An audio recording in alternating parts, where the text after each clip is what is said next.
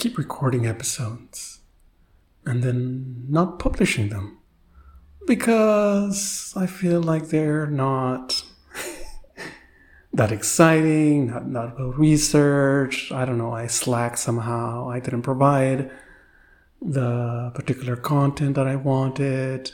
I did a small review of Dune, the new movie by the Québécois director Denis Villeneuve, in which I shit on the books some more. I know I have a couple of times before. I couldn't finish it. They're really terrible.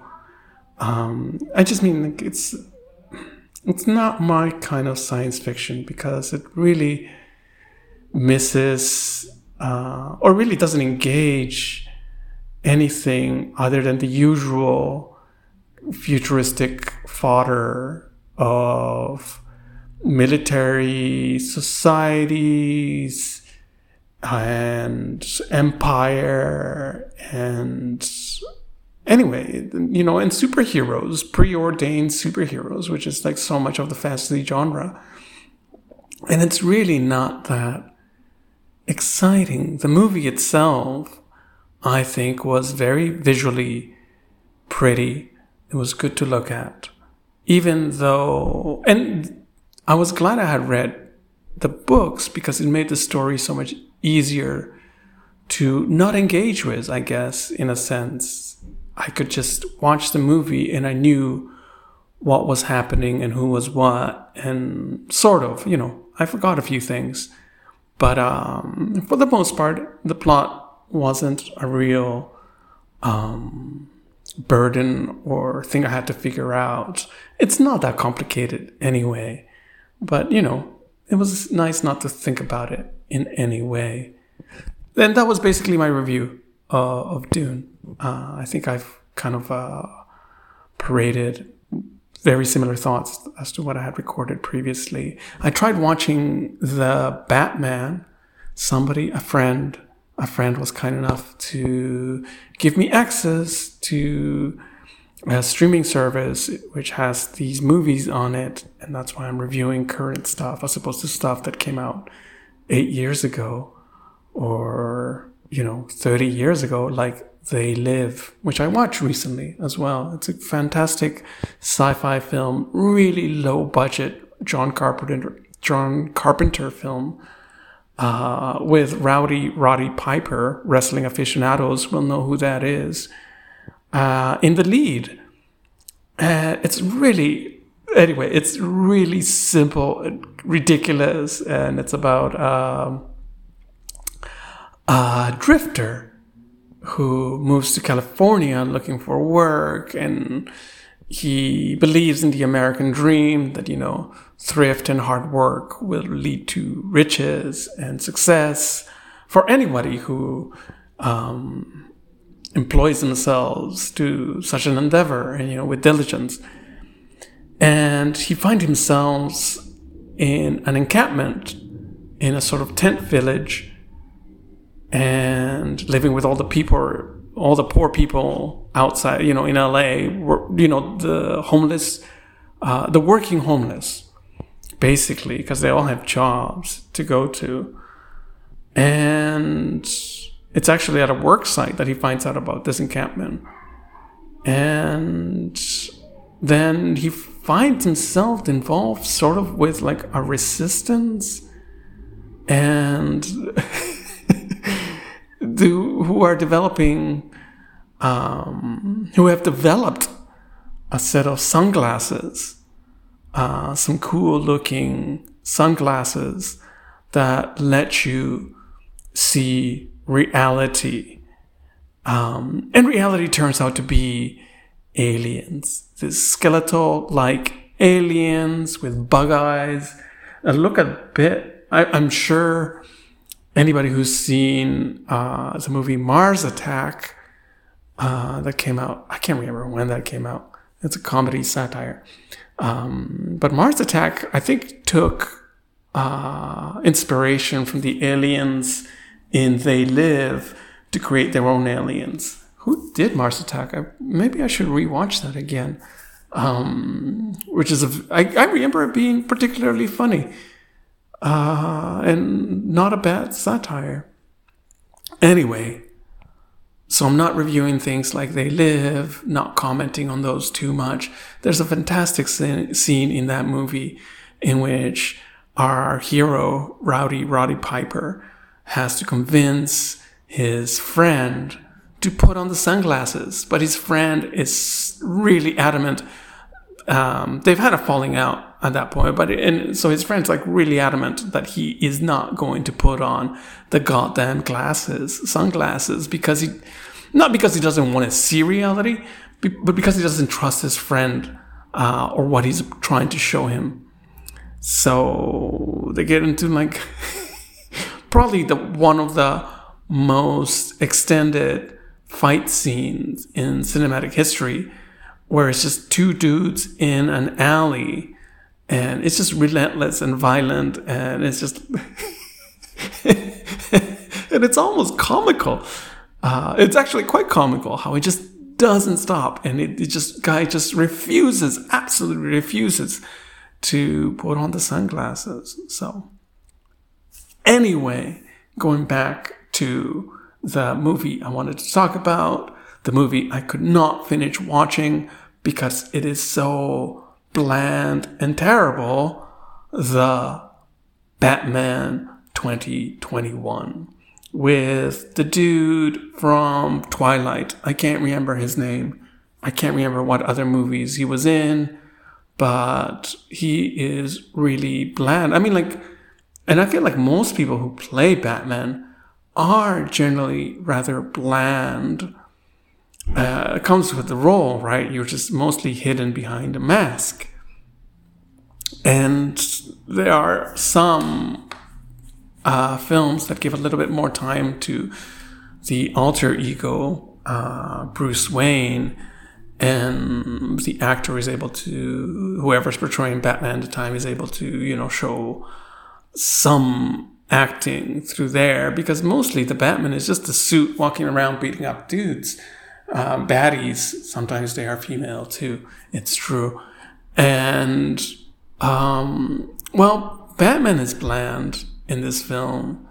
We don't get very much of Bruce Wayne, except for as the tortured Batman hiding out in his basement, who doesn't want to take care of the company, of the family conglomerate, multi-billion-dollar conglomerate that allows him to have all these vigilante toys. And the butler is like so concerned. Oh my God, the wealth is disappearing. He's going to be the second billionaire to lose the status of billionaire after J.K. Rowling. That's actually not how it is explained in the movie.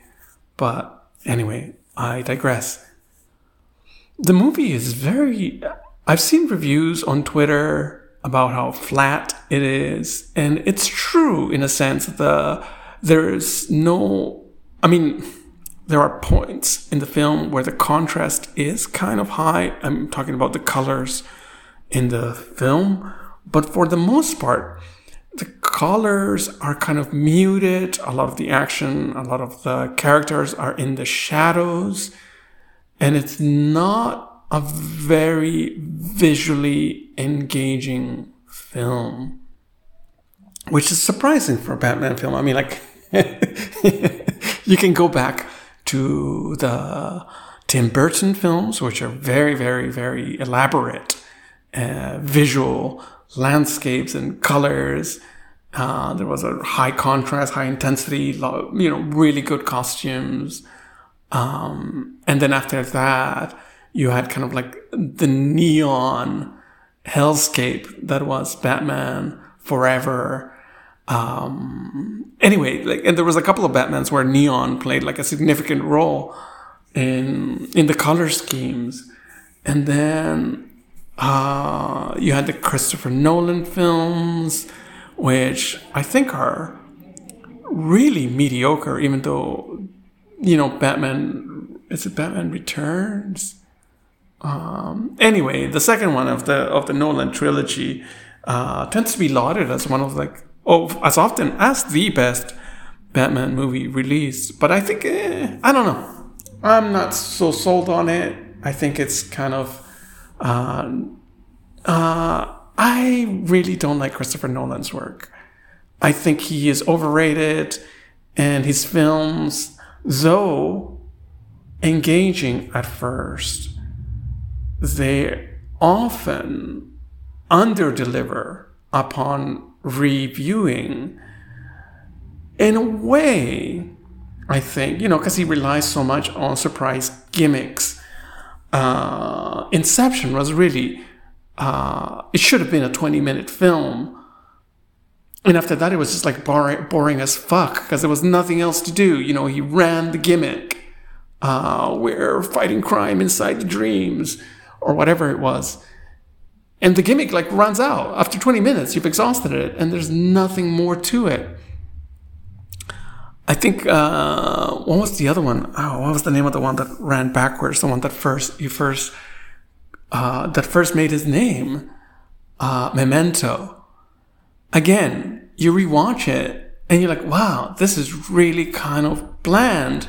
Without the mystery of the reverse time thing, the movie doesn't, once the mystery is removed, the movie doesn't, it's not really, it's not interesting at all.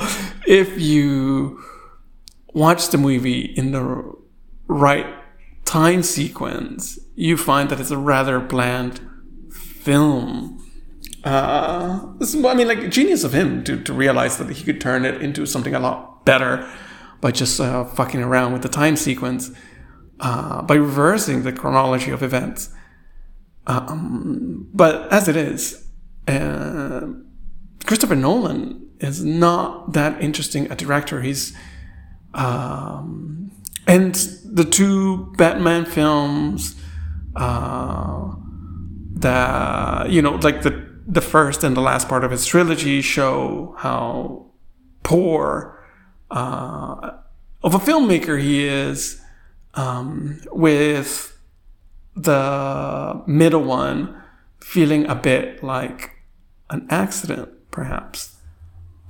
Anyway, going back to the new Batman with Twilight heartthrob, whatever his name is, he still comes out looking like a vampire most of the time, which is fitting because he's playing Batman. I guess Batman is a vampire cousin creature.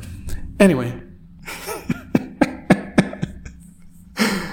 it's not a good film. It's not worth watching. I watched Vice, Vice, Vice, the sort of dramatic reenactment of the life and times of Dick Cheney, and that was good. That's another movie with Christian Bale. Christian Bale in this instance playing Dick Cheney, and not Batman. So it's another, but again playing somebody incredibly wealthy, and it's very captivating. It's very good. It gives you a very long history of Dick Cheney. I'm not sure. And anyway, it gives you kind of like a caricature George W. Bush, bumbling fool character who just wants to look good for his dad, I guess. The movie's good.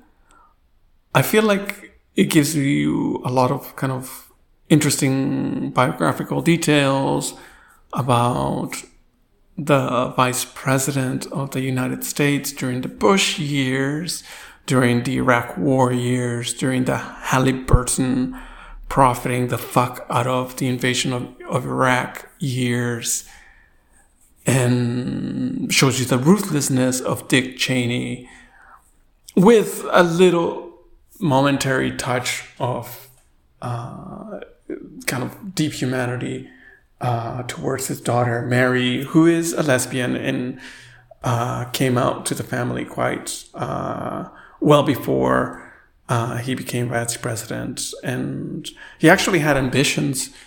According to the film, he had like plenty of ambitions to become president himself.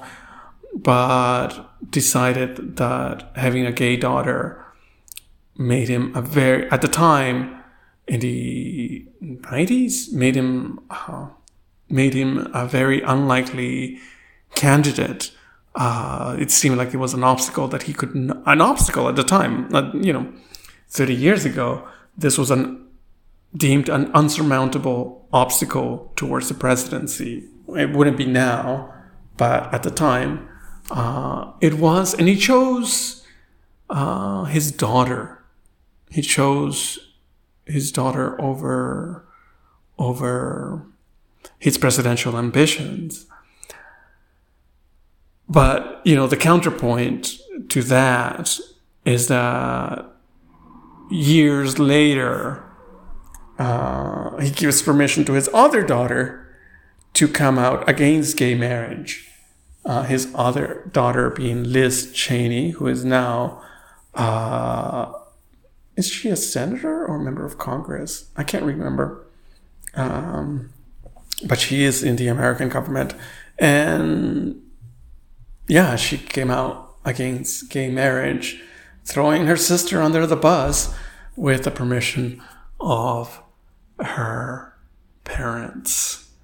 I think one interesting aspect of the film that I had no idea about, that I guess never gets emphasized or at least not for me, in the small bits I knew about Dick Cheney and all the fucked up shit, all the evil he was involved in especially surrounding Iraq War, what's the word? Torture. What's the other word? Renditions. Anyway, I can't remember the adjective that goes before renditions. And mass surveillance of the American people and the world, really. The expansion of NSA powers really was developed under the Bush presidency, powers which are still available to all future presidents. It's a compelling film. It humanized Cheney while also not excusing him, not making excuses for him, not giving you a soft, sympathetic view of him. I mean, you still get the full scope of derangement that was the Bush administration, which he appears to have had an incredible amount of control over, maybe even greater than the then president himself, which, as I said, the movie presents as sort of bumbling fool. That was definitely worth watching. Unlike the more recent film created by the same director, whose name I can't remember right now. Anyway, not important. The latest film that he made was with David Sirota, who used to work for Bernie Sanders. He's a well-known journalist, author, political commentator. And together they made the movie Don't Look Up, which I found incredibly bland and unappealing, really facile examination of the media landscape in relationship to climate change and the political landscape in relationship to climate change. It was really, really boring in how much material they had in their hands and how little they did with it.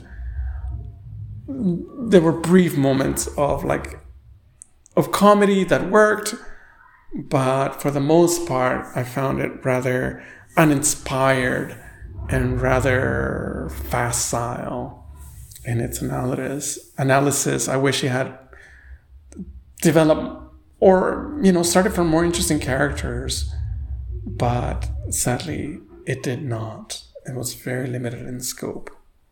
And yet, and yet they patted themselves on the back so hard for making that dumbass movie that really, really only looked at a very superficial level why the politics and the media landscape malfunction in relationship to climate change. Anyway, I guess that's a lot of movies I've talked about.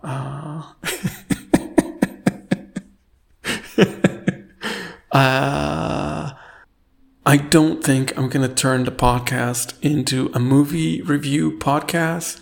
But for the moment, I guess maybe some of you heard, I think I mentioned it in my last episode that was published, that I got COVID. And it was during this time that I actually recorded a number of episodes and didn't publish any of them. I feel like the energy just was wrong and my analysis of things was not very deep and kind of boring. I was trying to look at SARS-CoV-2 and where it's at, or some of the new things that have been learned through freedom of information, lawsuits launched by various media, various journalists, particularly Vanity Fair and The Intercept. Vanity Fair actually has published some very thorough and in-depth reporting concerning the obfuscation created by various branches of the American government and how they've tried to keep people from digging into the origins of the virus, because it would look bad upon the government, which funded some of the research being done in Wuhan, and American scientists were collaborating with scientists in Wuhan extensively in the techniques that scientists were using.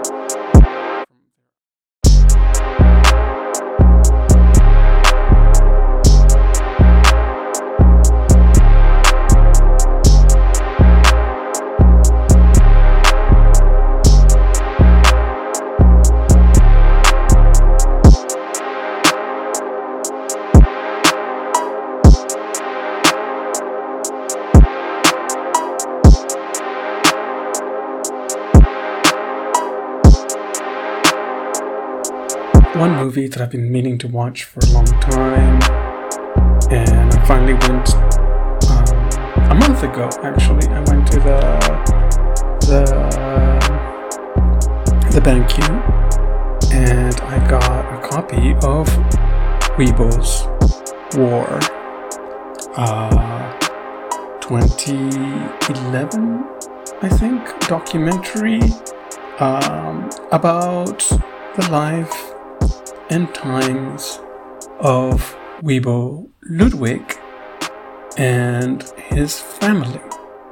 Now, if you don't know who that is, I suggest you do a quick, you get down on the internet and look him up on the Wikipedia.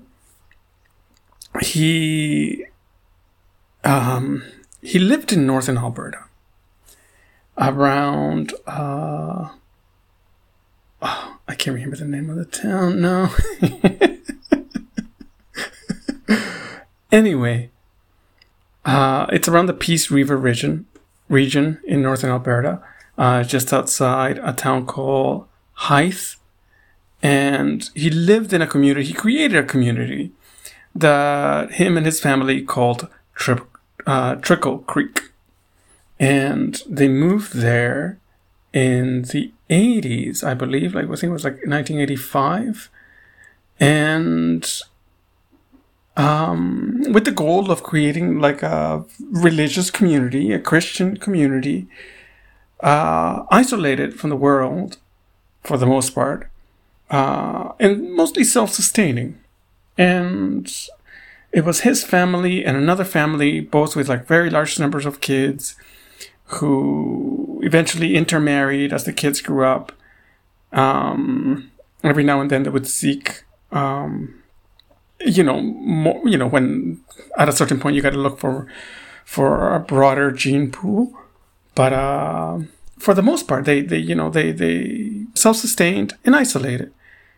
And they moved to northern Alberta from Ontario to escape the world, essentially. Like many many settlers who move up north, they move to escape the world and to establish their own community.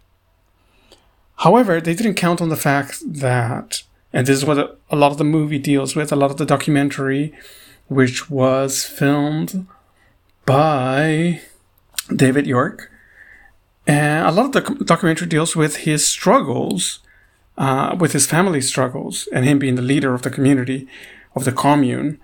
Their struggles against big oil and the gas industry in northern Alberta. Now, when he moved there, there was only one sour gas well when his family moved there, close to their Trickle Creek. But in the following years, development just started ramping up, and, with very little notice, there was no discussion with the community. The government was just leasing this land to Encana, a large gas and oil producer, an energy company, as they like to redub themselves. And this sour gas wells that were appearing around Trickle Creek, the family was scared about the off-gassing that they do. Now, sour gas wells often, you got to remove, I believe it's called hydrogen sulfide from the sour gas well in order to extract the gas, to purify it, whatever, the refining process. You got to separate this toxic hydrogen sulfide from it. But it is more expensive to capture it than to simply burn it, off-gas it, or just release it into the air. So what a lot of the, flaring would be burning it, but sometimes companies just release it into the air and pretend they didn't. So this started happening around Trickle Creek. And the community, very interestingly, they started complaining to the commune. Ludwig and his family started complaining to the police, to the authorities about these sour gas wells, these new developments, and the off-gassing that was happening, their fears around it. And they started filming their, what the sour gas wells were doing to their lives. They would show that it was starting to contaminate their water. You actually have videos of them like lighting the water on fire, right straight out of the tap. But anyway, maybe I'm jumping ahead. Anyway, the documentary, it shows you a little bit of the footage. Because one of the first things that they notice is that their livestock, they kept goats mostly, that their livestock they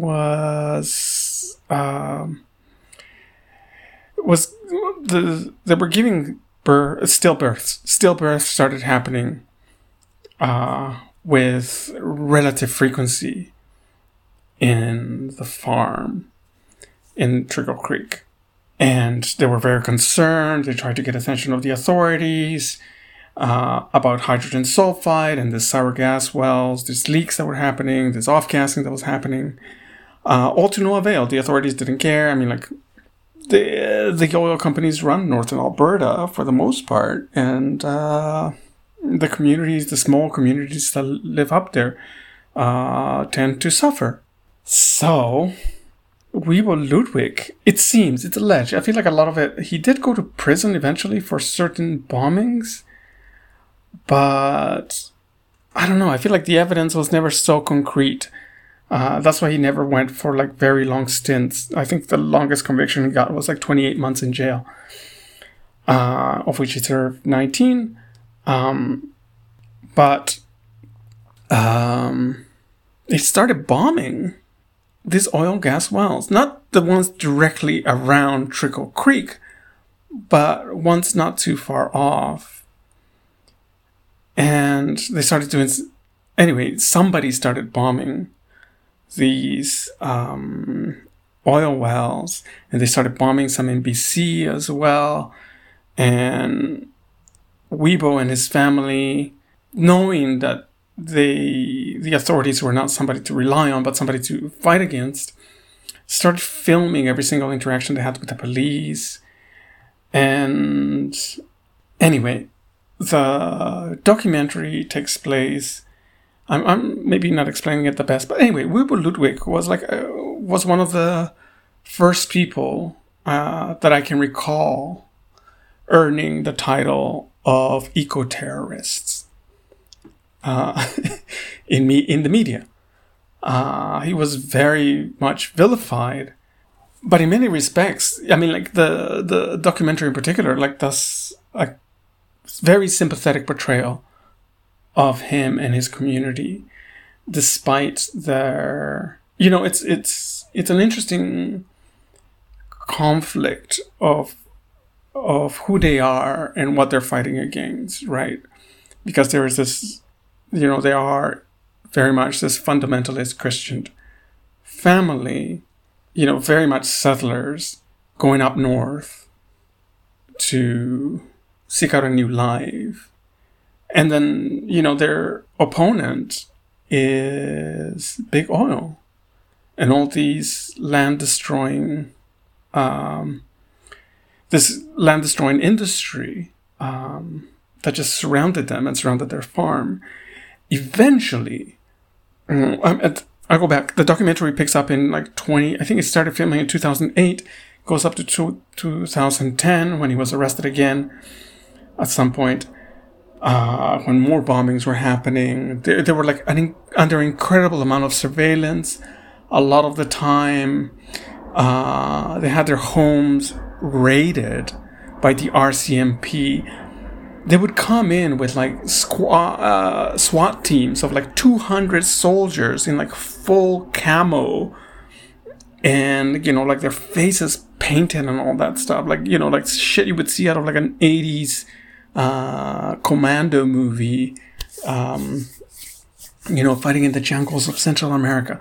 Anyway, you have this massive RCMP response to these bombings and the massive searches that didn't seem to ever turn up anything.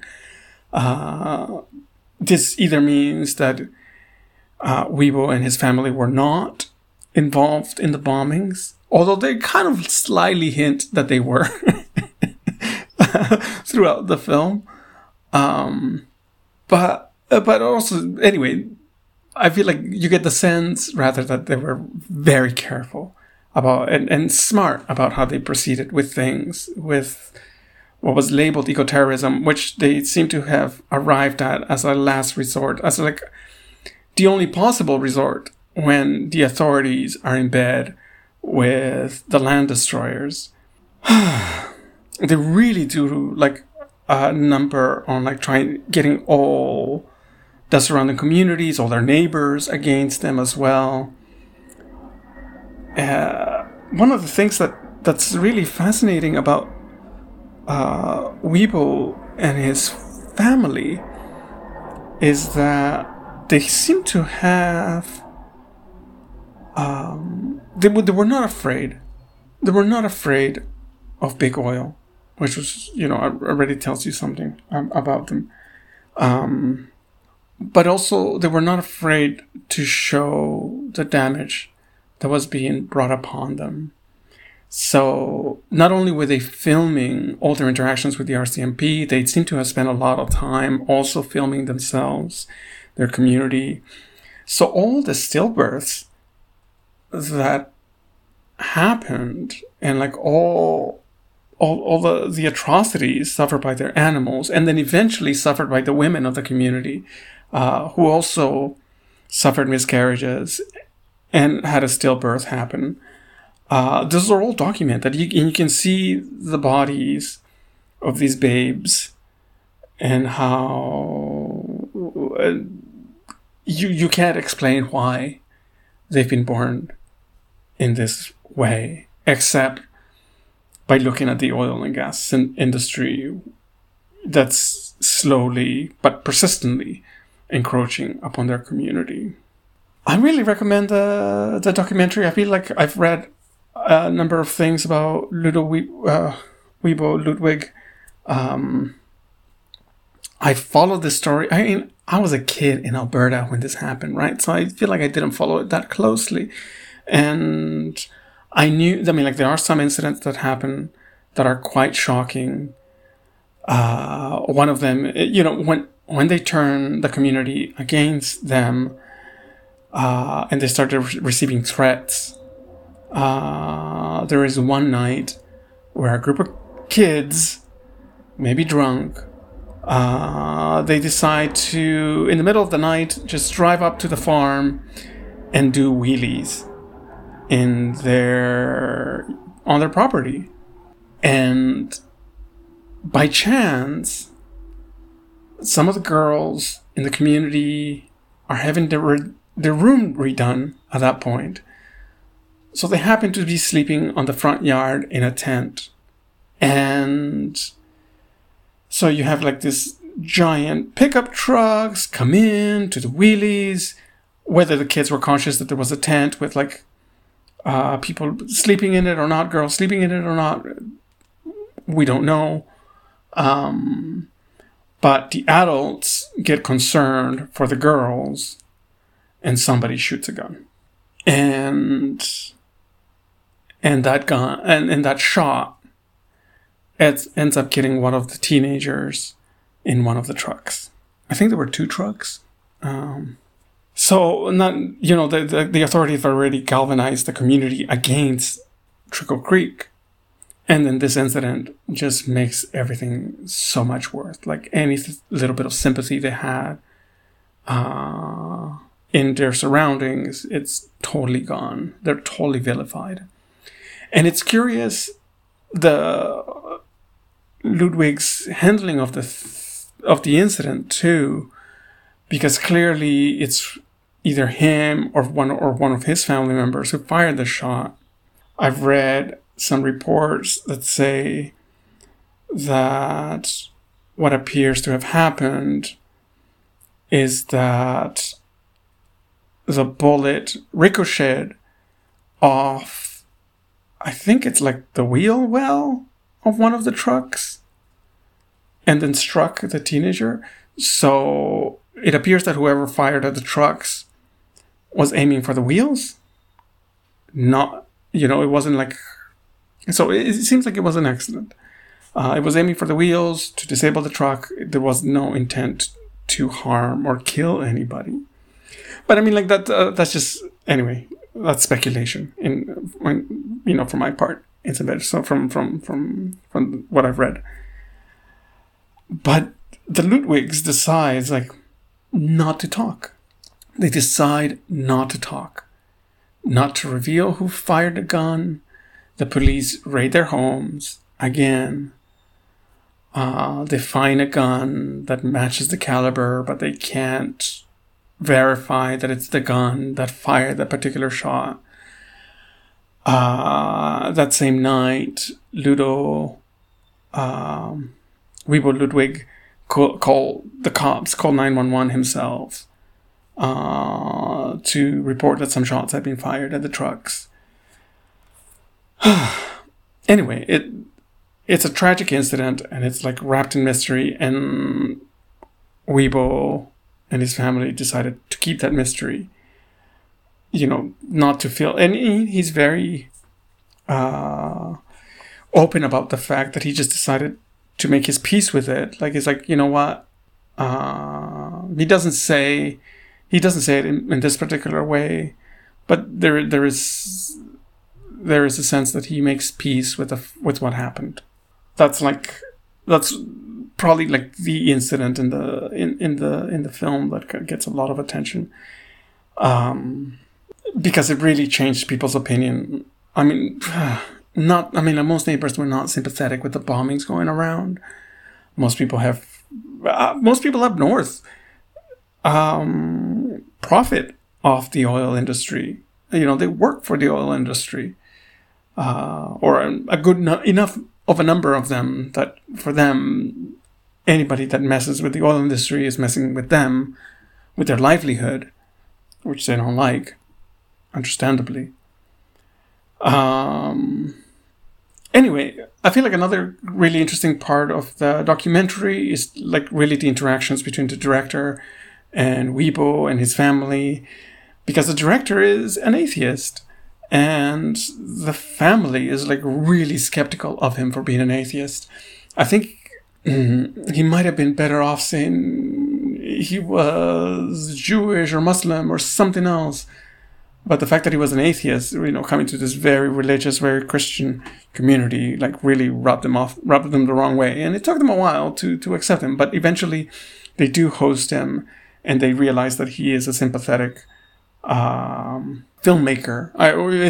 Is sympathetic with their cause. He gets to... And obviously a lot of the footage that's presented in the film comes from their cameras. So they gave him, they gave him permission to use all that. It's a fascinating story. I feel like there's, I don't know if there's anybody like that in Northern Alberta or who would get that sort of attention nowadays. It seems like the opposition to oil and gas is not so fervent anymore. Maybe a lot of those communities have moved out. Maybe they've just... I don't know. I don't know what to say. But at the time, for the 20 plus years that Weibo Ludwig was fighting the oil and gas industry, that seemed like a big story. And nowadays, I feel like it's kind of forgotten in some ways. The film doesn't cover this, but like a year after the film was, or the same year that the film was released, Weibo passed away from cancer, esophageal cancer. I don't know. Some people, I've read some speculation that maybe he was poisoned, but that's speculation. That's like really, really speculation. And one thing that the RCMP just hounded him, just like you can see in the documentary, just like the kids just like laughing or not bothered by the police raids anymore.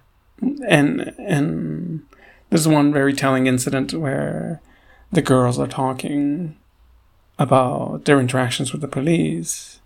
And the police is like, wow, you're so calm.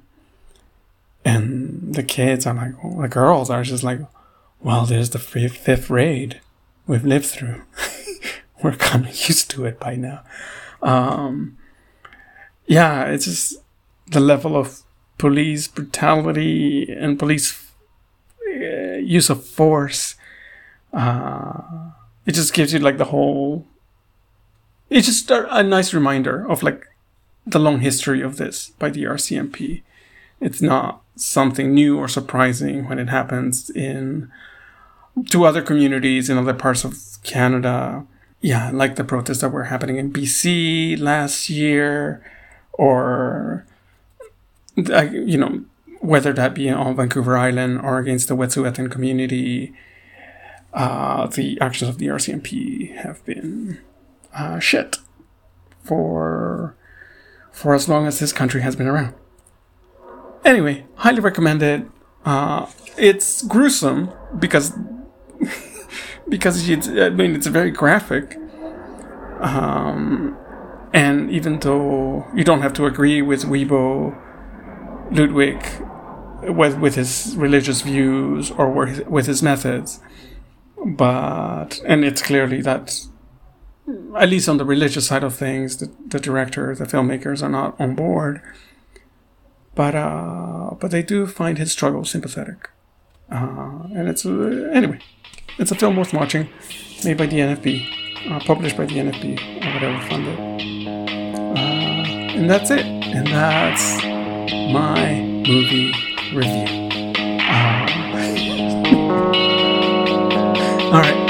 Talk to you later.